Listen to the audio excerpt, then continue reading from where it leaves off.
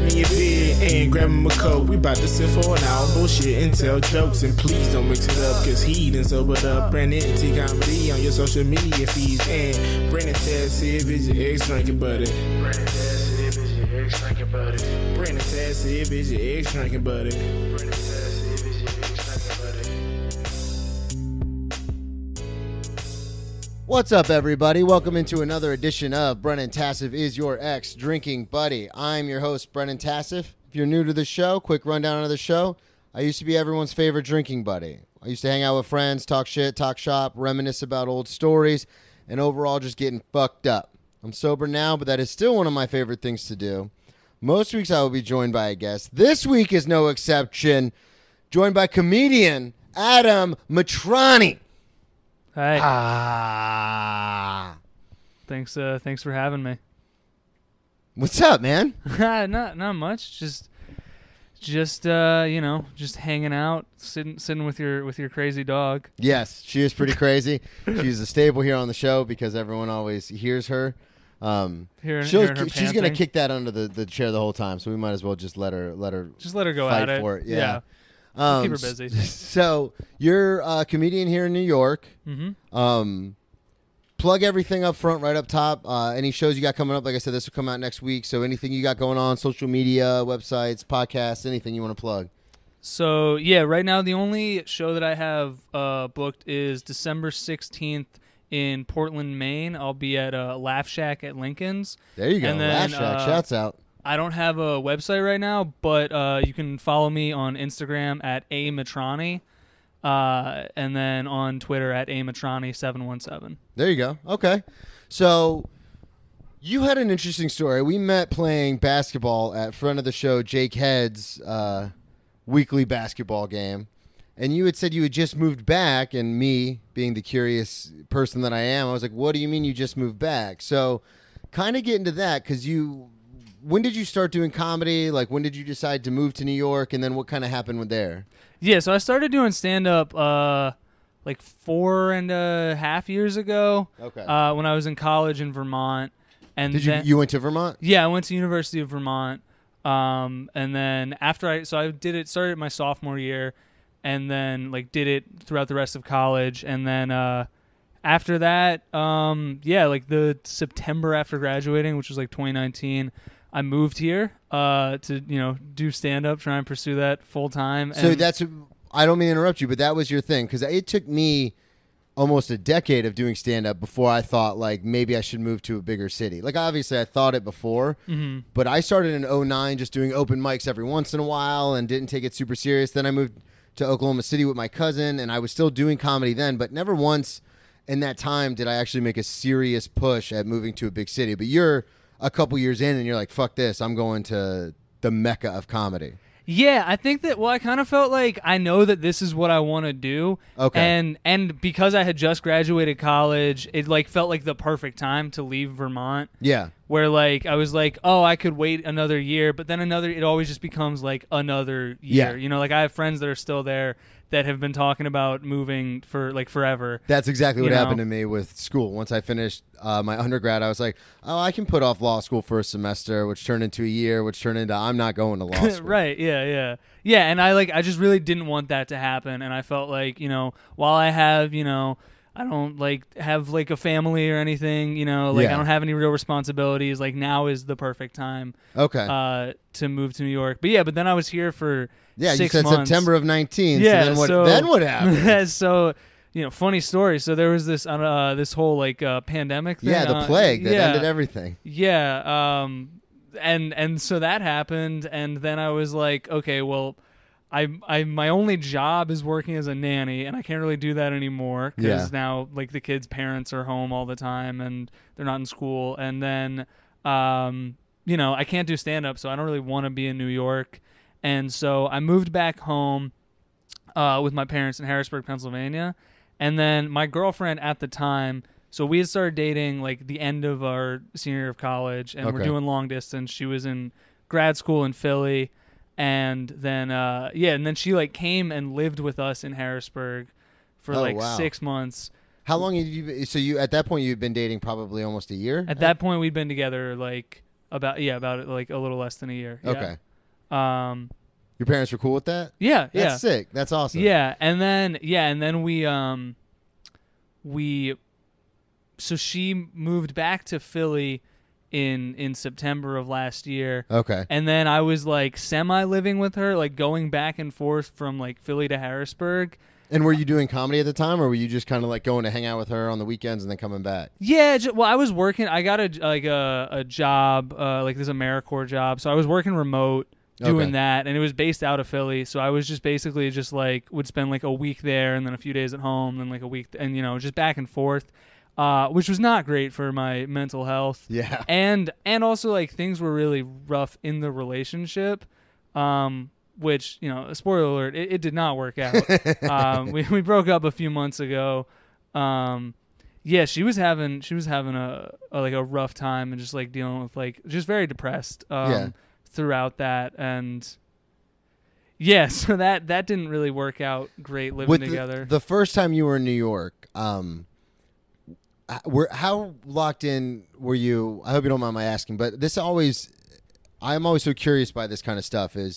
So you come to the city. That's a huge deal, especially like, I mean, you live a lot closer with your parents being in Pennsylvania, but like still to like pick up and be like, this is what I want to do. This is what I'm going to do. It's a very enlightened thing because 22, 23, 24 when you finish. I was 22 I'm 25 now. I was 22 when I first moved here. Okay. Yeah. So, and that's crazy to me because at 22 I was, getting arrested and I was still in South Florida because it took me an extra year to finish school. Like, so that's bananas to me that you're just like, no, fuck this. This is what I want to do. I want to pursue this.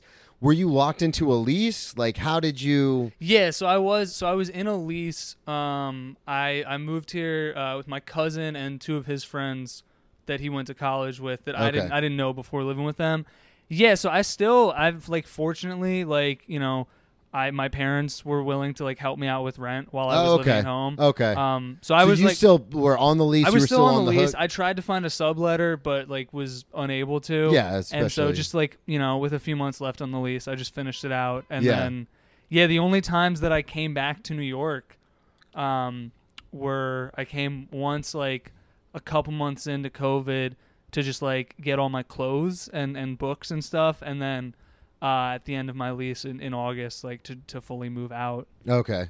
Yeah. See, and that's something that always blows my mind because I've known a few comics who moved to New York from Florida, which is a much bigger undertaking than moving. Well, that's where Jake is from Florida. Yeah. Right? So Jake is from Jacksonville originally, and then went to Atlanta, and then went to New York, and now he's in Philly.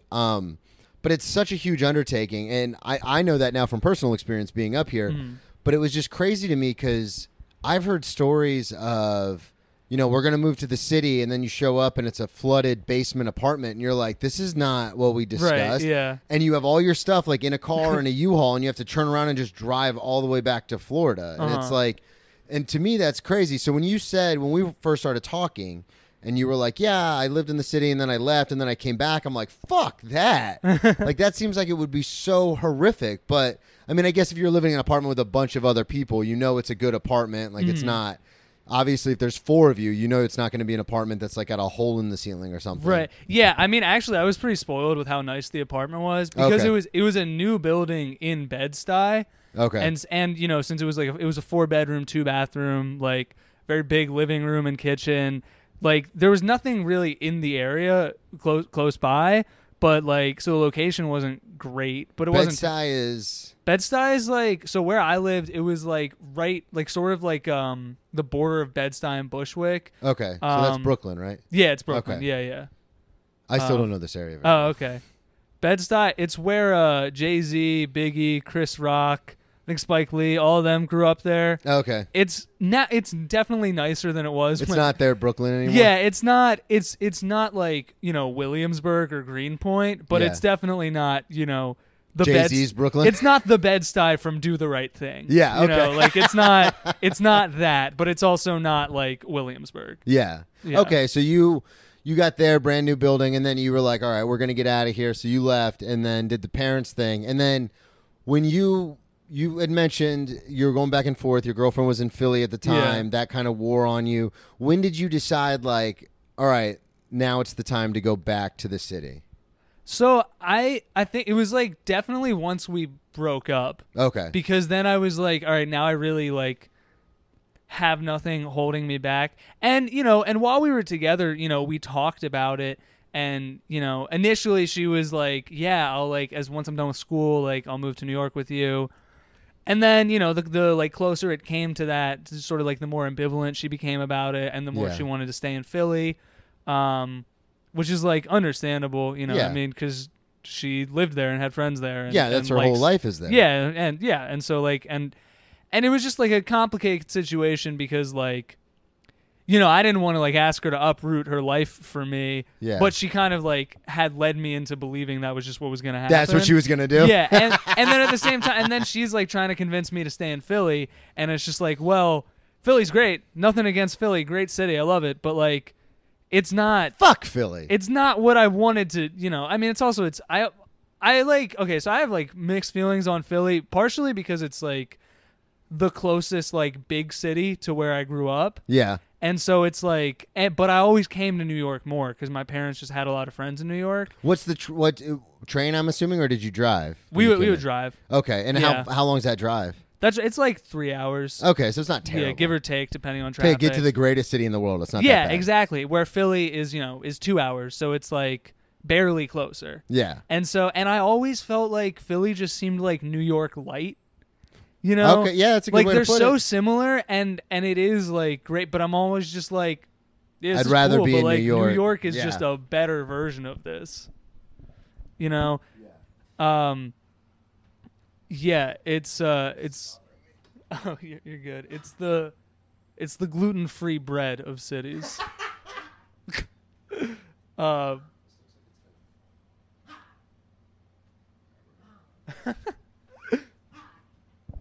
Sorry to everyone listening. Technical difficulties. Savannah has all her bookcases everywhere, and I thought it was going to fall down right on Adam, so I wanted to make sure that didn't happen. That would have been bad. That would have. I mean, it might have been good content. I guess better for like a video podcast. Yeah, I don't record. Like so audio only, it's just kind of sound like a mess. You're just going to hear a big bang, and you'd be like, "What the fuck?" So the gluten-free New York. I love that. That's going to be the title of the episode. Philly is the gluten-free New York. So. All right, cool. So when you get back here, now what's your situation now? Are you with the same cousin, with the roommates? No, so right now, my friend a friend of mine from camp, he's a musician. I'll just shout him out, Isaac Lewis. What's up, Isaac? Check out his music. He's insanely talented, but he lives in LA. And so his brother lives in New York, and his brother, like, I just like hit them up about like, hey, do you know anybody looking for roommates? And his brother's old roommate, whose name is Jason Segel, not the actor. Oh God, that would have been crazy. I would be really surprised if he needed roommates. Yeah, at this point in his career. Sad. But yeah, so I'm living with him. He found this place in Greenpoint. Him and a friend of his friend. Back to Brooklyn. Yeah, back to Brooklyn. Different area, much different. So like the apartment, not quite as nice, but definitely a significantly nicer area to be in. Right next to McCarran Park. See, and that's the weird thing when it comes to living in New York. And I know I talked about this on the last episode with Marcus that came out last week, but you have to compromise always in New York. So when I was living in Florida, we had a 3-bedroom, 2-bath house that was like a few miles from the beach, 20 minutes to downtown, and it was like $1,600 a month. And it's like, okay, you can just, when you have the money, like when you know what you want, you can like go find places for the money. Yeah. But in New York, it's like, oh, if this is your budget, you're going to compromise on something. Right. Yeah. Whether it's space or area, locate, like, how close you are to the subway versus how close you are to just walking distance to things. And that's been so mind-blowing to me. And you hear all the time, like, it's all about location, but also it's like I said, in Florida, you could be like, well, I want this, so I'll just go out and keep looking until I find this for this price, obviously within reason. Right. But in New York, it's like, oh, no, you either get near a subway and you get a shoebox, or you get way out in, like, Queens, but it's a little more dangerous, and the subways don't run as often. Yeah, so, exactly. Yeah. Like, figure it out, dummy. And it's like okay, cool. My place, it's not bad, but my room is tiny, and the living room is a decent size. I was like, I'll take the smallest room to say the least. But the kitchen, it it's so, you know how kitchens are normally next to the living room? Kitchens, right? You know kitchens. It's where you cook. But like, so you walk in, there's the living room, and then there's a bathroom, and then there's a big wall, and then at the end of the hallway, there's just this little, like, 5-foot area kitchenette? That is the kitchen. Yeah. It's a full kitchen, but it literally looks like they just, like, when they were building the apartment, shit, we they were forgot like, oh the shit, we kitchen. forgot a kitchen. All right, I guess we can just use this space right here. That's enough space for a kitchen, right? That's crazy. That's really like what it looks like. That's awesome. Yeah, we ran into the situation where we were like finding places, and they were like, "Oh, this living room is pretty big. Like, this is nice." And then you walk into the bedroom, and we have a king size bed, and Savannah had bought all new stuff for the bed, so she's like, "We're not getting rid of the bed." And you'd walk in the bedroom and go, "You can't even fit. Like, this bedroom's enough for a full, and that's it." Yeah. And you're like, "Oh, that's not awesome." And like the apartment we have now, I love it. It's pretty big, all things considered, from a lot of the places we looked at, but it's a straight line. Yeah. Like it's longer than obviously it is wide, so it's weird because once you put everything in here, it's very narrow, and you're like, "Oh man, this is almost like a hallway once you get everything in here." And so it's interesting how that like, unless you have a shit ton of money, it's like you're gonna compromise on something. And that's the thing, is like, even people that live here that like have money still compromise. Yeah, that's true. We so I joke with Savannah all the time when we go on our walks, like, okay, well, what are we gonna do if I sell a show? Like, if I get this check for like $500,000, like where do we want to live? Do we want to go to the high rises and these brand new because I'm a modernist, so I'm like, I want to go to the brand new building where they don't have rats and they don't have fucking bugs and everything's like integrated and the technology's up to date and like super fast. And she's always like, oh, I want to get one of these like little 100-year-old townhouses. And I'm like, that we're gonna have to fix everything in? She's like, well, no, some of them are renovated, and it's even like, even if you pretend that you have all the money in the world, it's still a compromise. Right, yeah, exactly. So I wanted to get into, you did send me a list of some stories. I wanted to get into some of these. There's obviously one we're going to save for last, which I'm sure you can guess which one that is. Okay. But that one takes place in Pittsburgh. Yeah. But I figured that was the one. Yeah. So you have a lot of drug ones. So when did you start doing edibles and smoking weed and all that kind of stuff? So I started in... They say a lot. There's like 3 drug ones that people don't get crazy. I definitely have more like crazy weed stories than drinking stories. I started smoking like 9th grade. Okay. Yeah, so when I was You were a cool kid. Yeah, I was cool. Well, I also had an older brother. Yeah. He was 5 years older than me. So he actually died when he was 20. Oh, I'm sorry to hear that. Thank you. Yeah, so he would be 29 now. Okay. What was that like when you were a kid? Because my older brother's 6 years older than me, and for me, it was very much like, I don't know if that was the line, 6 years, but we did not hang out like at all. Like, I don't know.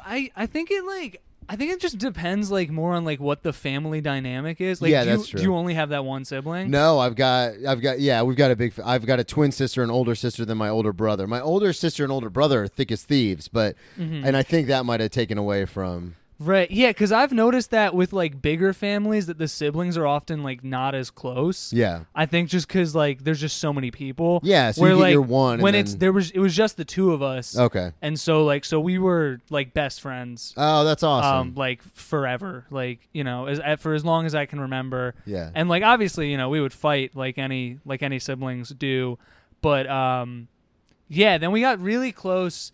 He went to college when I was in 8th grade. Yeah. Yeah, and so that was actually, we got a lot closer then, because then we would text every day. Okay. Because, like, before that, like, and because, you know, he was in a new place, so he was, like, homesick, and so, like, you know, we would text all the time and, like, FaceTime, you know, and I also started to get into basketball and, like, started listening to, like, a lot of rap, which, like, those were, like, the 2 biggest things that connected us. Yeah. And, you know, most, like when I look through our old text messages, like 90% of the conversations are like, have you heard this new album, or about a Knicks game? Okay. Like that's most of it. That's awesome that you had that thing to connect you though. So did your older brother get you into smoking, or was that just... So it wasn't really him that got me into smoking. It was yeah, more just that, like, It was that Yeah, he was a real piece of shit. God rest his like, soul. No, we did smoke, but it was more like I knew that he did that. Yeah. And so like I guess he probably started in like 9th or 10th grade, you know, and so I knew that him and his friends did that, so I wasn't like like I wasn't like afraid of it. I was like, oh, Yeah. when I'm that age, I'm gonna do that. That's interesting. You literally used the term "I was not afraid of it" because I remember getting to college, and I knew everyone in my family drank. I didn't really drink until like I did drink, but I didn't go like start drinking until college. And it was interesting because the very like the second or third college like little get together I was at, someone brought out cocaine, and I was like. I told this before, but it's like it was so weird because it was right there, and it's like you only see this kind of stuff in the movies. But to what you just said, I was terrified of it because I was scared because I didn't know anybody who did it. Yeah. The only story I remembered was Len Bias, and I wasn't even around for that. I just heard Right, that story. yeah. So I was just like, and I was playing college football at the time, and I was like, I want nothing to do with this.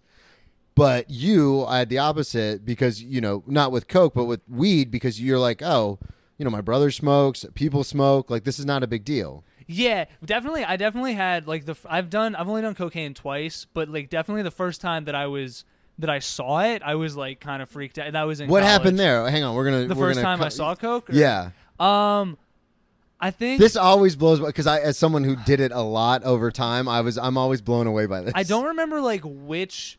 So I think there was one time that I was at a party freshman year of college, and there were people like in the bathroom doing cocaine, and then another time that I was just going to like hang in a friend's dorm. Yeah. And like I just went in there and him and his friend were just like doing lines and like didn't even offer it to me, which I'm glad that they didn't because I don't know if I would have done it or not, but like, I was definitely. So you've never actually done it? I've done it twice. Oh, no, okay. Because I remember you said that, but then you gave 2 examples of seeing it, so I didn't know. So those are the first, and then the only times that I've done it were my senior year of college. I was at a New Year's party with my camp friends in Pittsburgh. Okay. And I was just like blackout drunk. Like I lost track of how much I was drinking. That's how it always happens. At 15 shots. And so damn, that's a lot. I'm an alcoholic, and that's a lot for me. I know. And then I was just like people started doing it, and I was like, all right, I'll try it because like at that point I was like getting to the point where I was like, I want to have done it. Like I don't even want to do cocaine, but I just want to be like, yeah, I've done in case it. you're ever on a podcast about drinking and drug stories. Exactly, yeah. That's the one thing I will bring up when it comes to cocaine. The most common response to people who have done it at least once is I was blackout drunk. Mm-hmm. But that's also one of the worst ways to do it. Only because you cannot get the effect. All it does is sober you up a little bit, like mentally. Like you don't get the full effect of what it really does if you're that wasted, if that makes sense.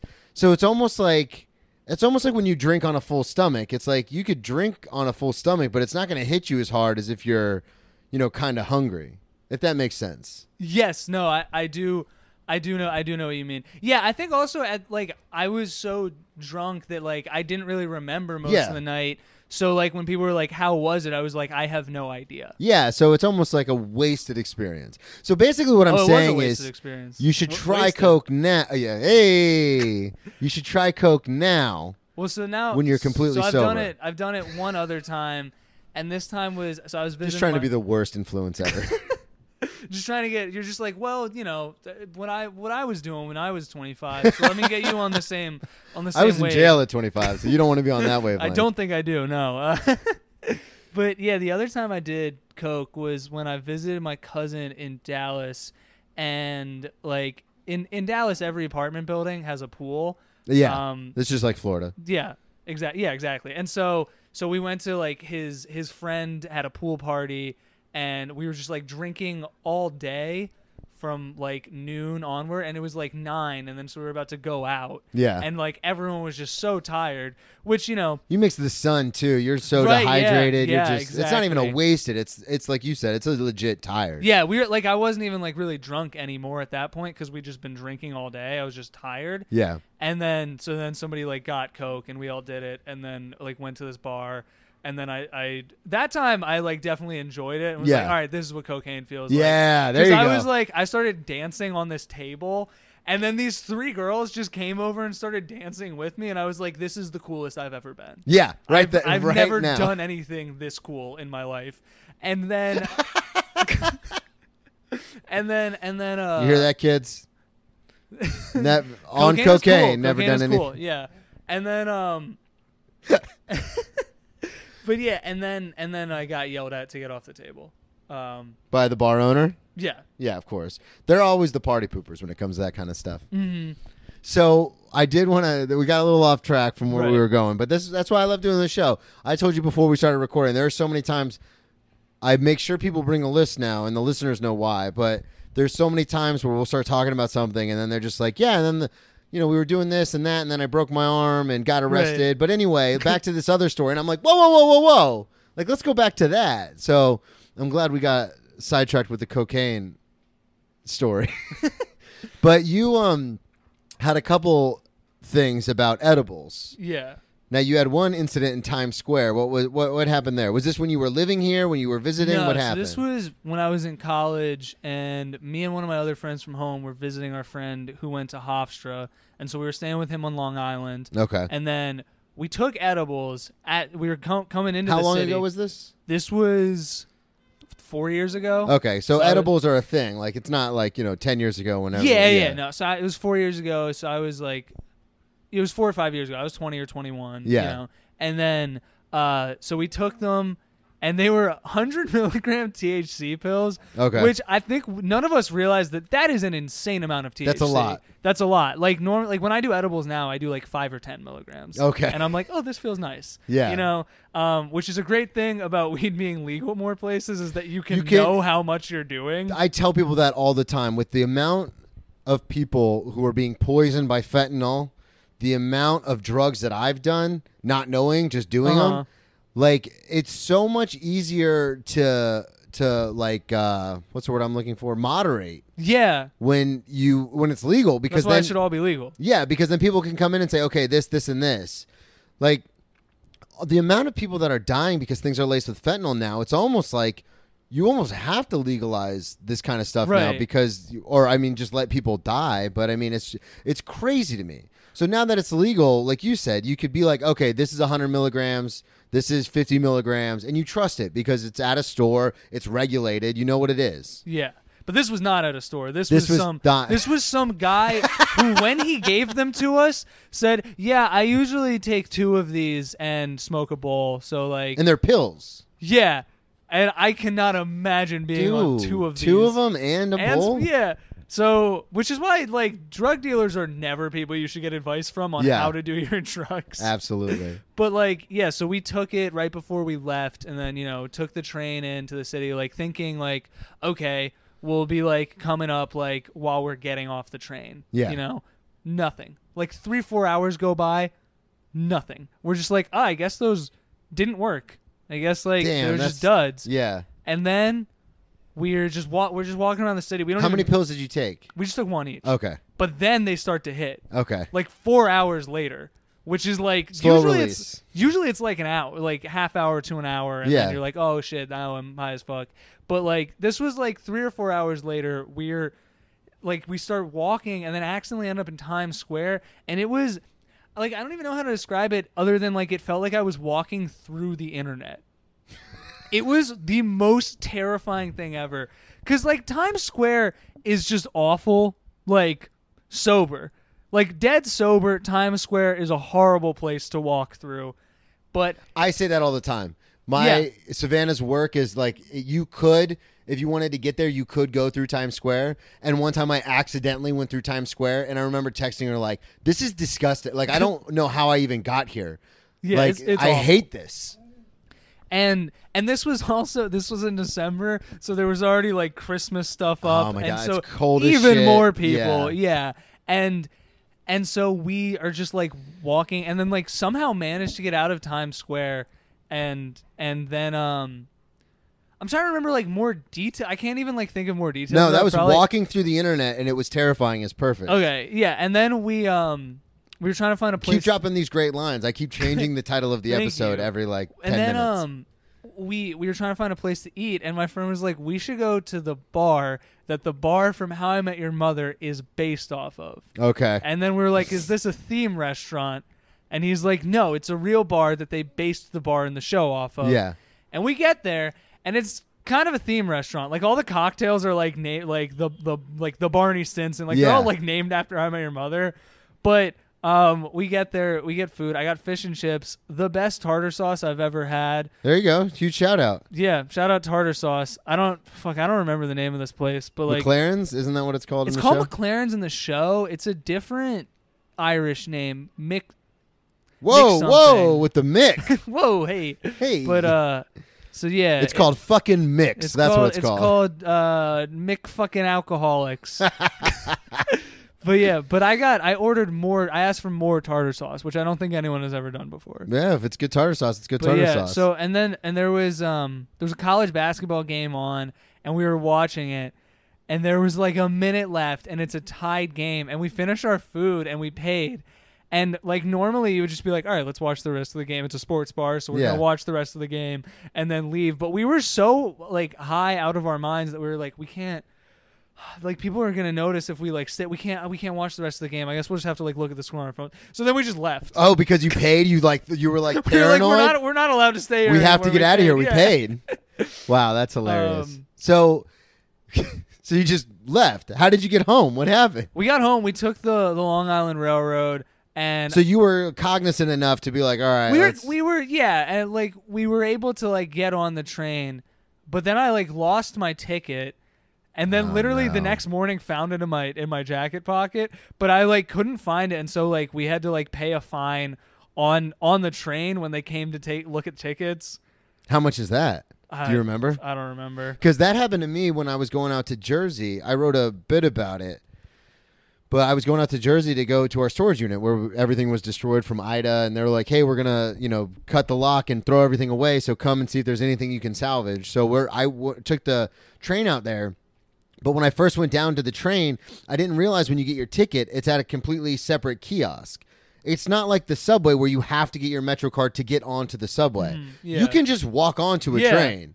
And I was like, there's no way that you can just walk onto a train. Like, obviously, there's a kiosk somewhere on the train or near the train where I can get a ticket. So I ended up on the train, and the guy, like, before the door shut, I was like, hey, where do I get my tickets? And he goes, oh, you have to go upstairs to the ticket counter. And I was like, fuck. Because I was freaking out. Like, what happens if I don't, like, do they throw you off the train? Or obviously you said you just pay a fine? Yeah. Okay. So now I know that for next time. You also said something about another high adventure where you stared at yourself for a while. Oh, yeah. That was the other time that I took 100 milligram edible. Okay. So what happened there? So that was in college. That was my senior year. And this kid that we were friends with who just like does an insane amount of drugs. Yeah. There's always that guy. There's always he was like 100% like that guy. Every friend group had one. Yeah. Oh yeah. And then I have a bit about it. Oh, I'm sure. But yeah, so he gave us he had this, it was like a distillate of like straight up just THC. It was just like a liquid, and you just put a drop on your tongue and then like just swallow it, and like that's it. That's and, it? Yeah, and it's just like incredibly potent. And so like me and a couple of my friends did that, and then we like again, like an hour goes by, and like you're like, now see, that's a little strange for something that you would drop right onto your tongue. I can understand a pill, like if it's a thick plastic capsule, it takes a while to digest, but for something you're dropping straight onto your tongue. Well, it's not like it's not like acid where like it's just dissolving on your tongue, like you're swallowing it. Yeah, but yeah, it is still a little bit weird. But even like I should have been sketched out because of like you shouldn't take anything out of a vial. No, like that's not how you should be doing drugs, But yeah, so like an hour goes by, and then we go back to my place, and then we're playing Mario Kart, and so me and my roommate, one of my roommates, and this girl I was hooking up with at the time, all took it, and then my other roommate did not. Okay. And so then we're playing Mario Kart, and my one roommate who was not high, like just notices that like none of us are playing anymore, and like we're all just like cracking up at like the Mario Kart music and like looking at the screen. And then he like we start to realize like, oh shit, we're like insanely high. Yeah. So then like my one roommate, like she goes to bed, and then what a waste of a high. no, it was like a high where like I need to be alone. It was that kind of a high. Yeah. But then so I'm like with this girl who like I was friends with, and like we'd hooked up a couple times, and then like we're just hanging out like talking, and I was just like I'm way too high to have sex or like do anything, but I don't know how to like say that without being weird. So we're just like talking for like 45 minutes, and then I think like eventually she's like, I'm gonna go home. And I was like, okay, yeah. And then I remember I like didn't know what to, so I like rubbed her hair. There you go. Get some. Yeah, and then we like made out, but it was so awkward, which probably explains why we never hooked up again. Yeah, that was the last. That was the last of it. Yeah, and then I remember like going upstairs and just staring at my reflection. Like I brushed my teeth and was like staring at my reflection in the mirror straight up for an hour. And then you know how like sometimes you can like, you know, if you like sort of squint your eyes and like look at like the bridge of your nose and like look in the mirror, it kind of looks like it'll go from looking like you have one eye to looking like you have three eyes. Yeah, cross-eyed. Yeah. Just kept on doing that and like cracking up, like laughing hysterically for over an hour, just doing this. Yes, and then like looking at myself and being like, I look like I could be a teacher. I don't know why that was my thought. That was the thought. While I'm like, I could teach. I was like, I was like, you know when like you look at yourself and you're high and you're like, is this what my face looks like?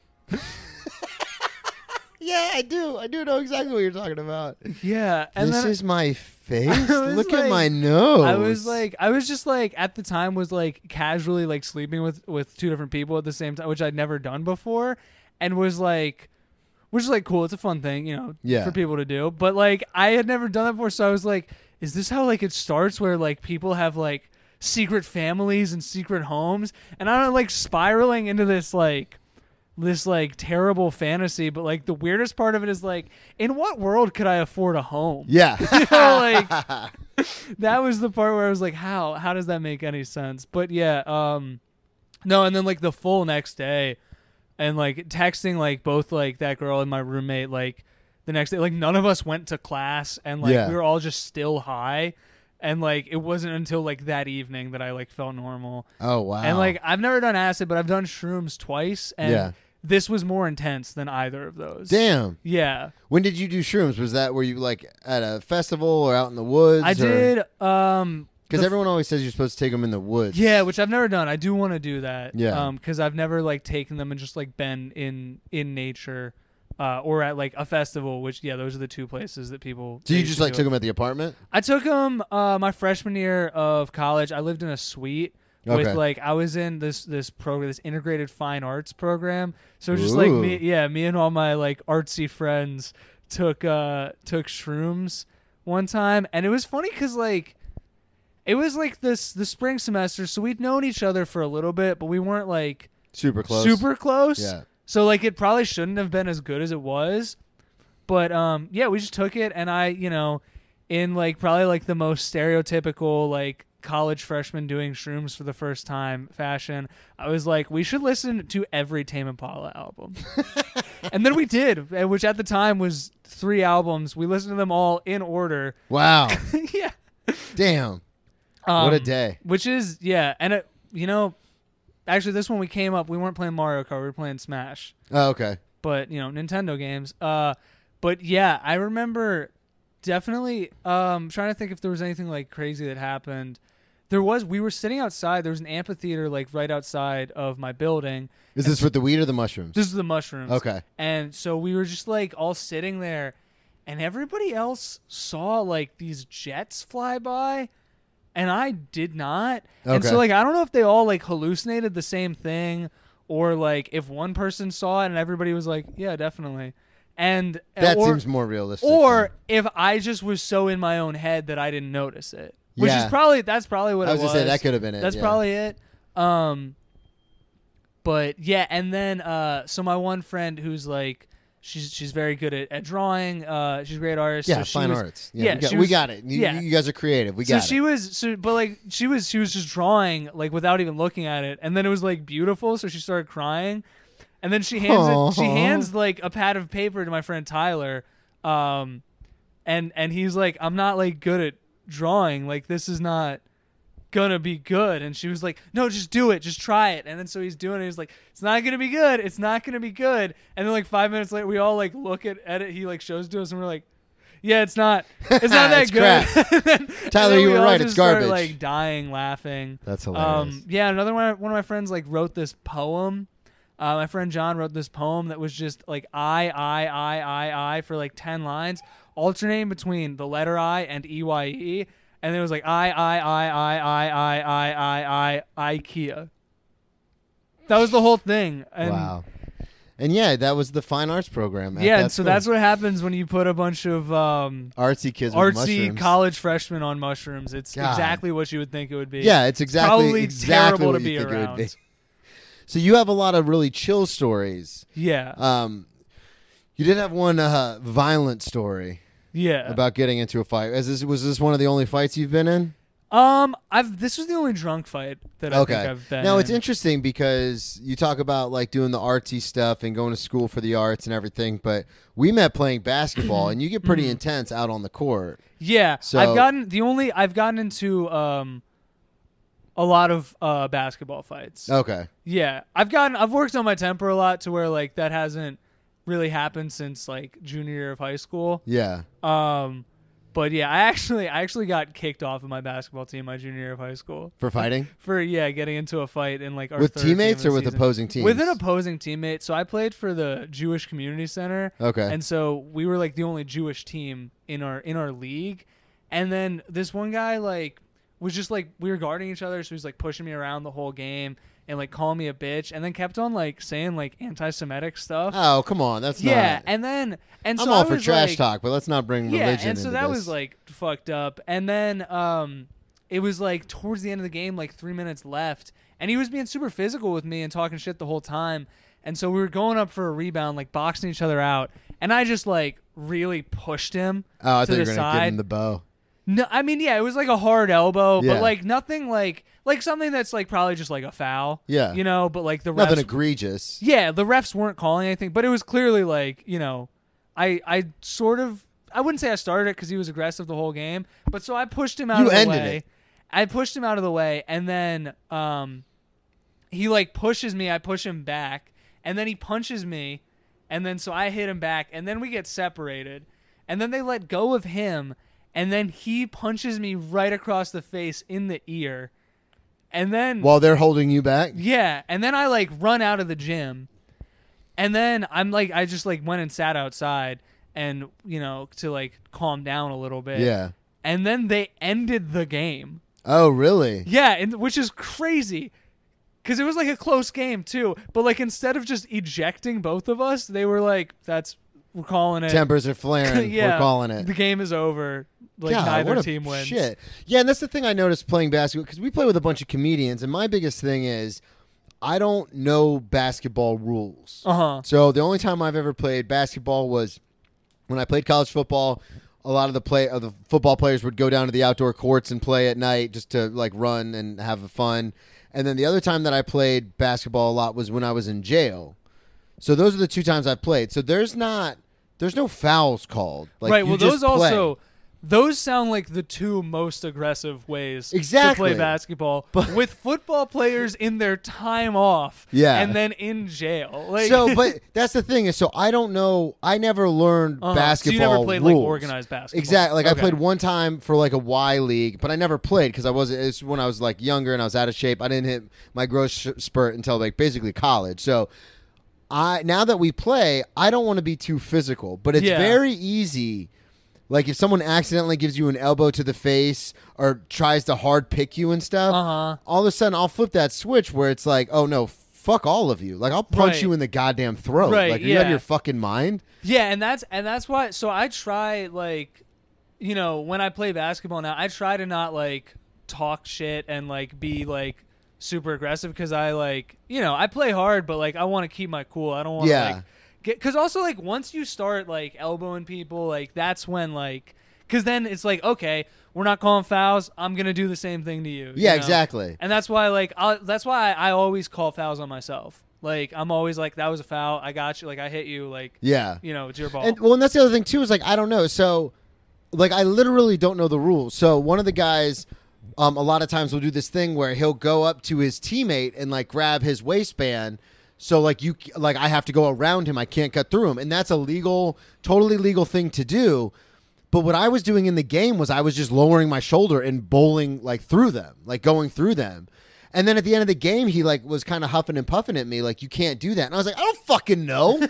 Like, you're in my way. I'm on offense. I'm trying to get to the ball. Like, I'm just going to go through you. Like, why is that illegal? And he's like, yeah, that's a foul. Yeah, well, that's also the thing about pickup basketball is that people always do that where at the end they'll be like, yo, you're foul. And it's like, then call the foul. Yeah, like I have no idea. The rule is call your own fouls. Call a foul when it happens. Yeah, because I don't know. Because in my head, I go, oh, well, if I'm going for the ball, I should be able to do anything I want. Right. Like in football, if you're going for the ball, right, yeah. you can fucking knock someone over as long as you're going for the ball. So when I go for a rebound and stuff, a lot of times, like I'll throw out, like not on purpose, but like I just am like, I'm getting this rebound. And so I'll get it and I come down and I like will have my elbows out and stuff. And they're like, at the end of the game, they'll be like, you can't do that. And I'm like, tell me in the because I don't fucking know. Yeah. So it's very easy to get. I could see what you're saying, like that temper, but this is the only drunk fight that you've been in, you said. So set the scene. Where are we? So how old are you? This is in Vermont. It's at college? Yeah, it's on my 20th birthday. Okay. Yeah, so I'm trying to think of what happened that night. How did we get there? So how did we get here? How did we get here? So it was it was me and my girlfriend at the time. We were going to meet up with my friend at this party that he texted me about, and he actually gave me the wrong address, but somehow we ended up at the right place because there was this girl throwing up outside, and we're here. Well, my girlfriend, her thing was that she just like loved to talk to like drunk girls who were throwing up and like talk them through it. Really? Yeah. Aw. she's in nursing school now. I was gonna say finished, I knew you were gonna fucking say that. So it makes sense. Yeah. But yeah, so we like get there, she goes to like talk to her, and then I see a couple of my friends coming outside, and I'm like, oh hey, like what's up, guys? Talking to them, and then this guy. Now, are you drunk at this point? Because it is your birthday. Yes, I am drunk at this point. So then this guy like follows them out and starts screaming at them. He's like, you guys got to get the fuck out of here. Like, fuck you. You got to get the fuck out. And so I don't, and to this day, I have no idea what happened that provoked that. Oh, you still don't know? No, I still don't know. I've like, honestly, just thinking about it, I'm like, I never found out what happened. Damn. That. But so then they're like, all right, cool, man. Like, no worries. We're leaving, And I so badly want to know what happened. Yeah. Fuck, I gotta text my friend at some point and figure out if he remembers. Next Sunday when we go to play basketball, be like, hey man, yeah, threw up on the counter. But, okay, got it. But anyway, yeah. So he's being aggro, yelling at them. and then they turn around and then he kicks my friend in the back, and my friend turns around and he's like, dude, what the fuck? And then he punches him across the face. So he was looking for a fight. Yeah, this guy was clearly like. That's why I don't even think anything happened. I think it was just like his house and he didn't know them. Yeah. And he was like looking for a fight, and so he started one. I can't stand people who it's the worst. And so he punches him straight across the face, and then I go up to him and I'm like, dude, what the fuck is wrong with you? Like, what are you doing? And then he grabs me, both hands around my throat. Are you fucking serious? Yeah. Both hands around my throat. And I had a mason jar full of cookies in my hand because my friend had given them to me as a birthday present. Present. And you do, as you do when you're in Vermont, you give mason jars full of cookies to your friends. Then someone. So I hit him on his head with it, and then he falls down. Did you shatter the mason jar? No, the mason jar didn't shatter at all. Those things are fucking real. Vermont mason jars. Those things are thick. And And then so hang on a second. Both hands around your throat. Do you side swipe him? Do you like bring it down like a hammer? How do you hit him? I side swipe. Okay, so you pull it up and hit him across the face. I hit him and I hit him with the side of it, like probably in the side of the head. He fell down. I think it knocked him out because then I heard he went to the hospital. Fuck. Yeah. That's what you get trying to choke someone that you don't even know. I mean, normally I would feel bad for sending someone to the hospital, but he did start it. Yeah, well, and he was looking for, and that's the thing that pisses me off is like, now, and I'm sure this has been happening forever, but like you could someone could start a fight, but if you fuck them up, they'll press charges against you. They could sue you. And it's like, you went looking for this, man. Like, this is what you wanted because you didn't win.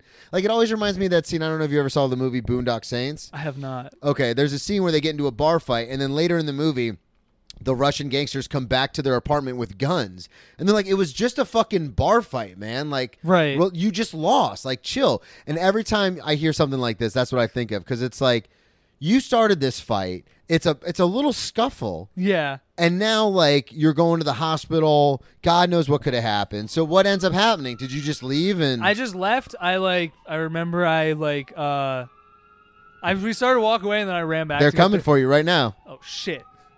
I thought the statute of limitations was up. Oh, yeah, for a fight, it's 2 years, I think. But yeah, I remember I ran back to grab the cookies. Did you? Yeah. So you dropped the jar, obviously, when you hit it. Yeah, I dropped the jar. It fell, and then I went back and grabbed it.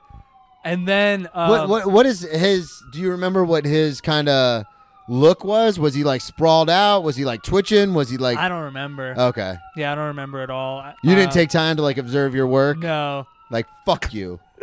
No. Yeah, and then we walked away. And then I actually. What happened with your girlfriend at the time? Was she still like coaching the other girl up, or did she see all this? No, she saw all this, and like when it happened, she was like trying to pull me away before anything even started. Yeah. Because she knew that I like had a temper and like that that I would like come to the defense of my friend and was just like didn't want me to get hurt, But yeah, and then we actually ran into my mom. Wow. Who was in town visiting me for my birthday, and then was just like she like brought our dog and like was like taking the dog for like a late night walk, and you ran into her. We ran into her, leaving this party, which awesome. is Mom. Yeah. You did mention this party happened on your birthday. Something else happened on another birthday that you had sent me a message about, or in the list about crying. Oh yeah, blackout. Which birthday was that? That was my 21st birthday. Okay, so then fast forward a year. So that was the next year. So that was I was like with like a different girl who just burning through them. Not like we weren't like dating. She lived in Pittsburgh, but was a girl that I had like known from camp, and so we were like okay. It was one of those things. Yeah. Oh, Yeah. But she was visiting me, and I was having a party. Because you're 21. It's I'm a big deal. And then also, part of the crying was because my brother died at 20. Oh yeah. And so like, kind of every birthday from 20 onward is a little weird. Yeah, that's got to be hard. And he didn't die from like drugs or anything. He had it's called an AVM. Arterial venal malformation, I think is what it stands for. Heart? Basically, no, it's brain. It's basically like something ruptures in your brain. Just out of nowhere? Yeah, and typically like maybe I'm remembering wrong, but like I read somewhere that like if it like doesn't happen between the ages of 10 and 40, like you're like fine. That's a huge window. Yeah, it's a huge window. And it's like it's pretty hard to discover. Like you'd have to like get an MRI of your brain, which like unless you have like a terrible concussion, there would be no reason to do that. Yeah, so it's normally a CAT scan, not an MRI. Yeah. So that's why like it was never detected. Damn. But and also he died a week after my birthday, also, and so and he had been in the hospital, and like he was studying abroad in Switzerland, and was in like put into a medically induced coma it was on September 11th of 2012, and then so my birthday was September 17th, and so happy belated birthday. Thank you. And then he died on the 24th. I don't mean to laugh, but no, it's like what other reaction is there? That's to that, well, and that's why I love doing this show, because whenever I message people, I always say about the list, I always go your best or worst stories, because my entire set, everything about my comedy since I've gotten sober is about terrible things that have happened, be it rehab, jail, attempted suicide, people I know dying from drugs and alcohol and stuff.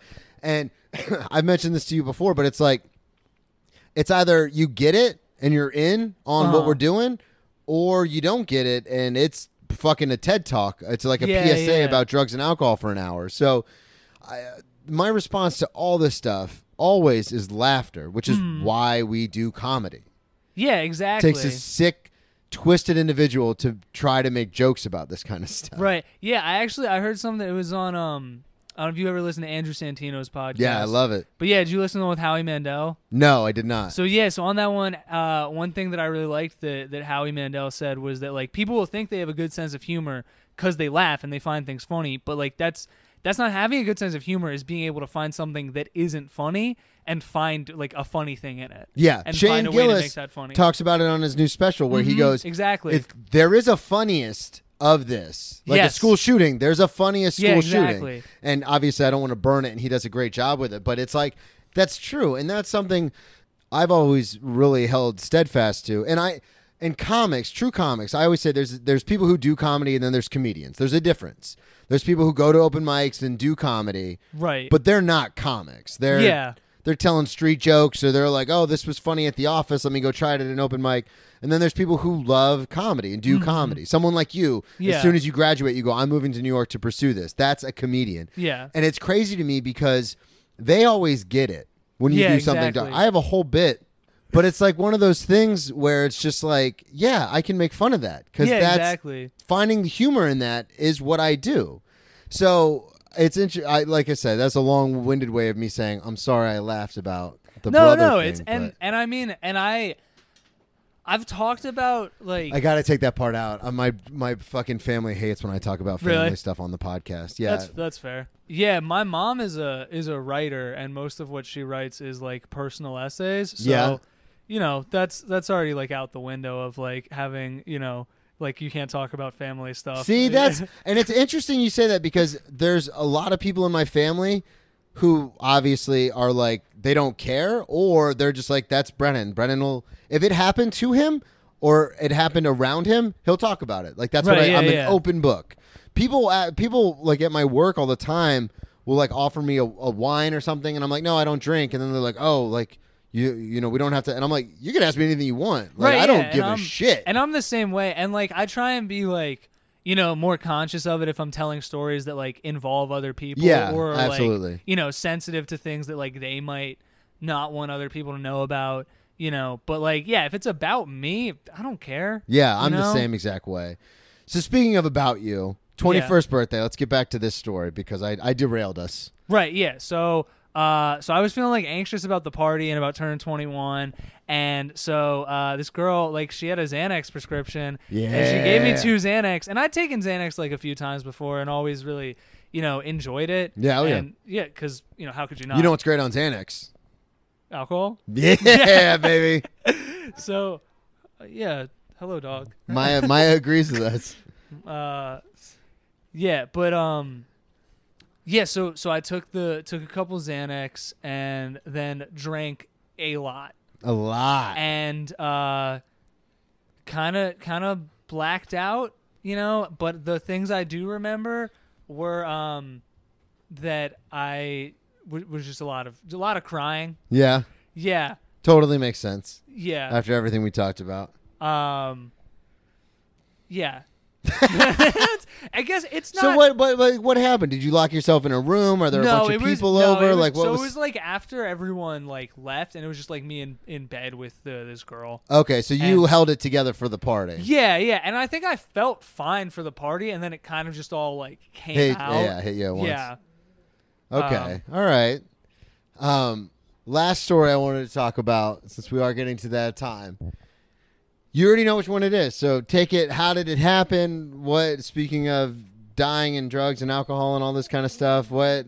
Tell this story. So this story, it's a story where I said that I was smoked weed with Mac Miller in his studio, and it actually is very much related to my brother because that's how I know Mac Miller.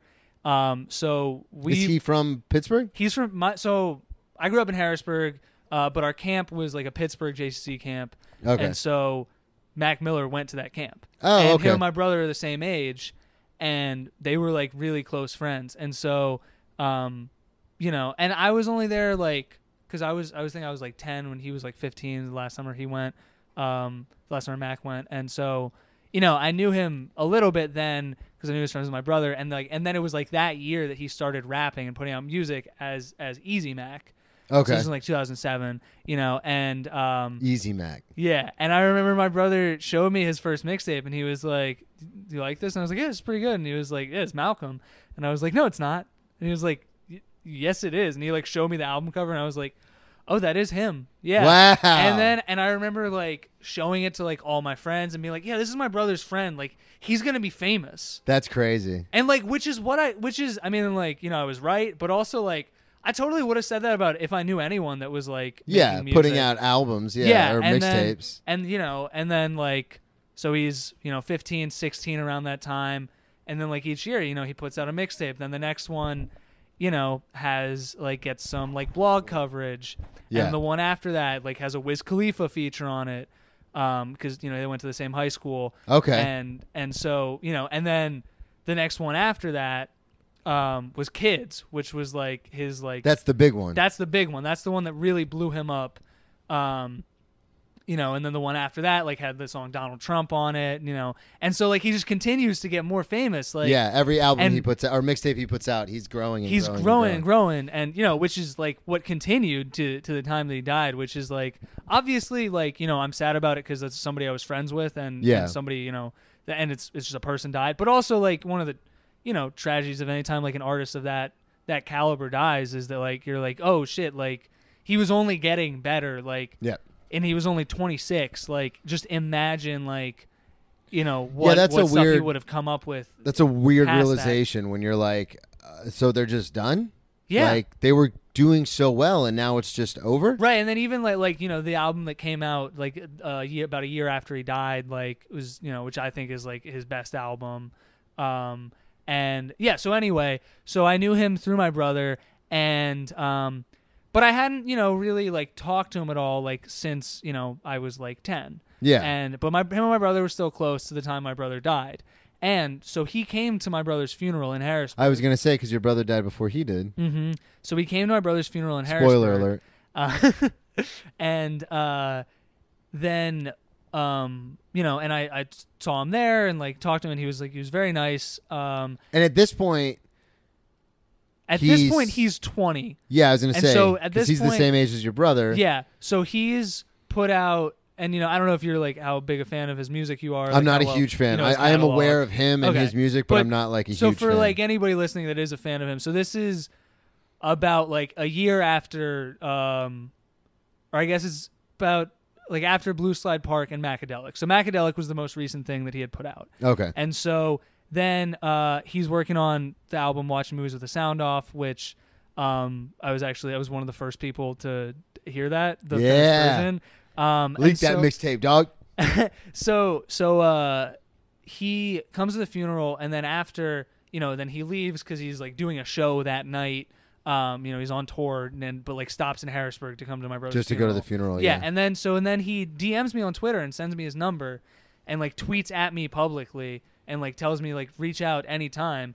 And then so at that, you know, then we like develop a friendship from that point. Oh, that's and, awesome. You know, we keep in touch a little bit. We text about music. You know, he asked me how I'm doing. And, you know, and then he started sending me songs. And so on his album, Watch Moves with the Sound Off, there's a song called Remember. And so my brother's name's Ruben Eli Matrani, and so his initials are REM. And so the REM is capital in the song. Oh, that's so awesome. Yeah, and so that's you know, he named the song that, and actually named his record label Remember Music after him. Oh, wow. Yeah, and Damn, so your brother was a huge influence on yeah, him. yeah, he references him on some other songs too. But yeah, and so he would, you know, while he was working on that album, he would send me stuff that he was working on, and like sent me like, you know, an original version of it that, you know, I have somewhere, you know, So, yeah. I think it's on like my old iPod. Yeah. You know, like if I ever plug it in and charge it, like I can find that. But yeah, so it has like a couple songs that never came out. And yeah, so he, and then How did you guys end up in the same studio? Right. So then so the first time, that actually wasn't the first time that I smoked with him. The first time was when I saw him in Colorado. So my brother went to Colorado College, and they had a music festival every year called Llama-Palooza. And so Mac agreed to perform at it for free. Oh, wow. This year, because as a tribute to him.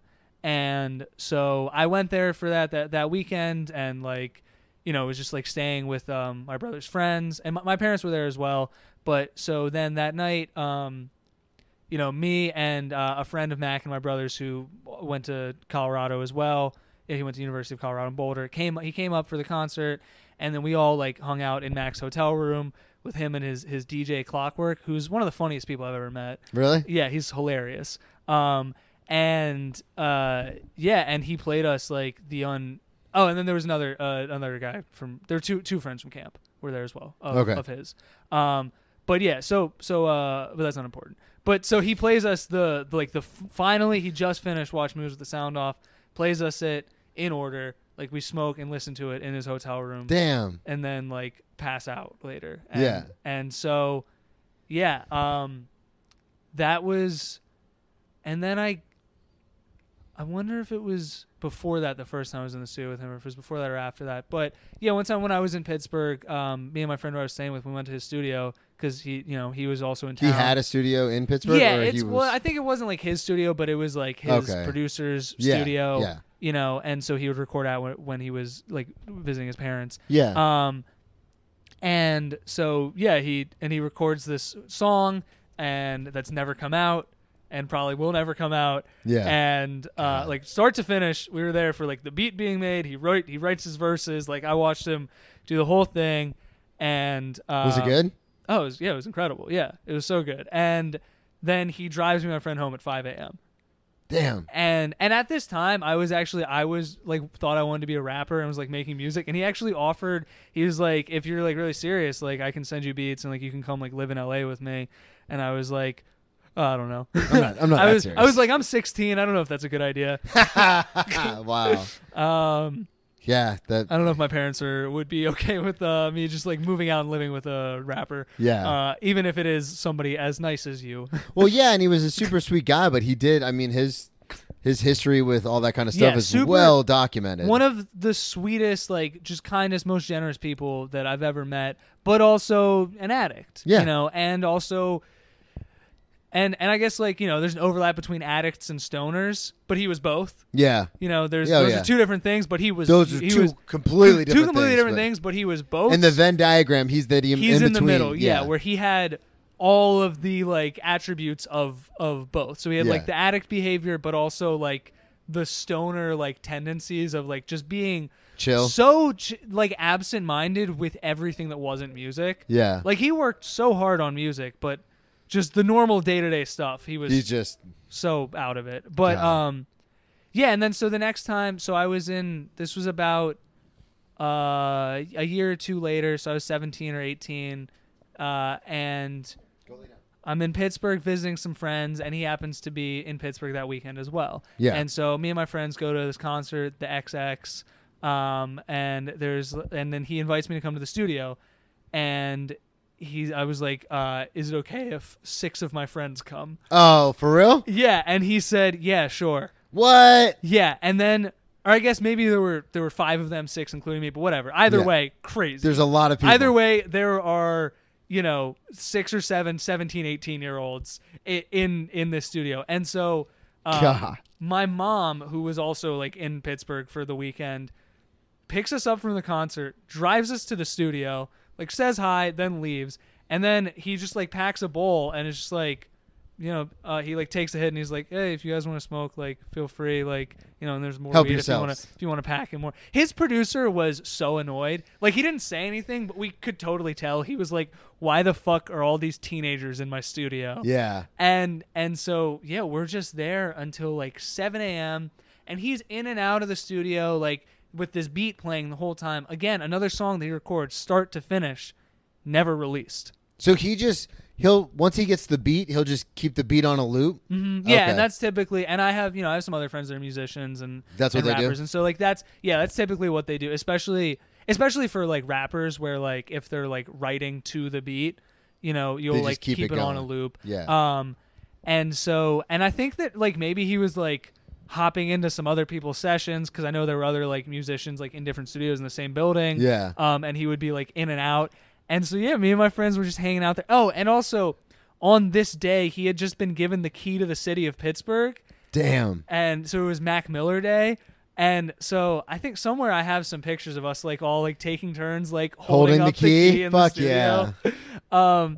And then it's like 7 a.m. And then so he's like, oh, like, how are you guys getting home? And we were like, oh, I don't know. I think like my mom's asleep. We can't really ask her to like come pick us up. And he was like, all right. I mean, you guys can all like squeeze in my car. And it's not like a big car, but it's, so we're all like in his Mercedes. Just fucking squeeze sitting on laps, squeezing in. Like 5 people squeezed in the back seat, and then like me sitting in the front and him driving. And then he like plays us some unreleased stuff. This was like before his mixtape Faces came out. So he played us Polo Jeans and I think some other songs that, I mean, this is really just for like anybody listening that's like a fan of his music. He played us some other songs that I think were on there, maybe some stuff that didn't get released, but, yeah. And then he drives us home at 7 a.m. Just ready to get the day started. Yeah. And then we all like just like pass out in my friend's house. God, and so how long ago how far was that from until he died? So that was a few years before he died. Okay. And then so the last time I saw him. Yeah, that's what I was going to get to is when. The last time I saw him, I was 20. Okay. And so that was 2 years before he died. Okay. Or like a little bit less than 2 years before he died. And so I was with the same girlfriend from the previous story. Yeah, 21, yeah. Yeah, the girlfriend from my 20th birthday story. Okay. So I was with her, and we had actually just broken up a couple months earlier, but I had a ticket to see him in Montreal, which is like an hour and a half from Burlington, and my friend who I was going to go with realized his passport wasn't up to date. Oh, shit. And then so I was like, oh, I don't have anyone to go with. So I was like, I asked her if she wanted to go with me. And then, we went and basically just like kind of pretended we were together again for the night. It's fun to pretend sometimes. Yeah. Yeah. We've all been there. Yeah. But yeah, so we went to the concert, and so I think he had changed his number, and so I didn't have his number anymore. But so I DM'd him on Twitter because, we still follow each other. And I was just like, hey, man, I'm coming to your show in Montreal.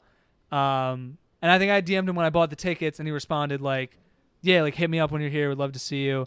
And then so I like DM'd him again, before the concert, and was like, hey, like, we'll like would love to hang out with you after the show if you're free at all, And then he hits me back, and we're like in bed. We're like, all right, I guess he's not gonna respond. And then he hits me back, and he's like, oh, like this is where the like trailer's at. Like we're about to leave in like an hour or two, but you can like come pull up. Like here's my number. You can text me.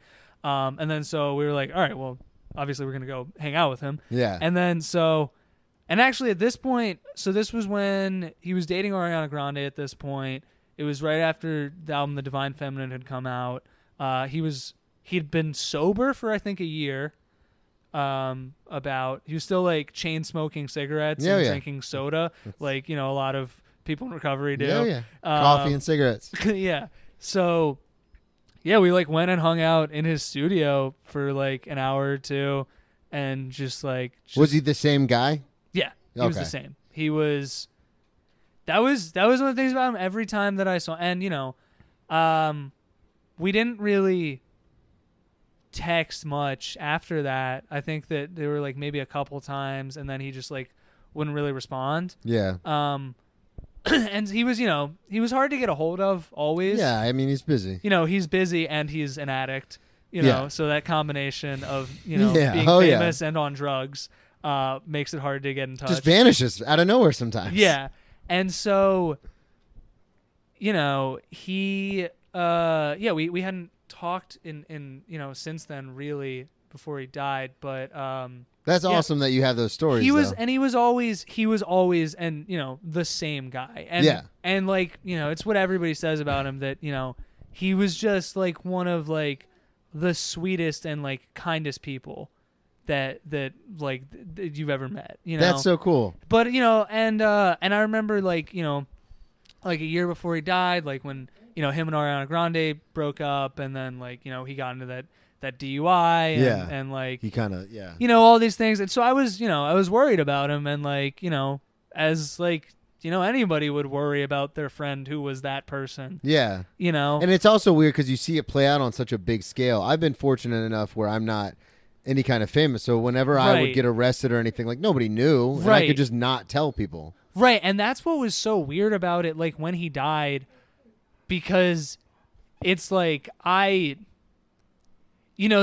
is, and it's obviously like parasocial relationships are super weird, and like the way we we could talk forever about like how we like idolize and idealize like famous people and like pretend that they're our friends, but it's so weird when you lose somebody who is both like a celebrity and artist that you admire and look up to and are a fan of, and then also somebody personally, like somebody that you're friends with and care about on a personal level, and like them, their family, like that's it's really it's difficult. Weird, that whole like combination, and like to like miss them in both ways, and also for somebody that that personally, and it's public, everybody knows about it.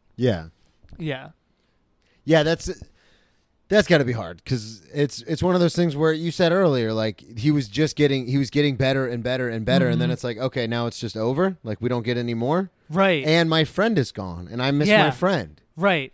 I miss my friend, and I have the selfish thing of being a fan where I'm like, I want to hear more music. I want you were like. You were getting so good, like you were 26, like that, and then even like how I said, like turning 20 and 21 was crazy. Like I'm sure I'll feel the same way like next year when I turn 26.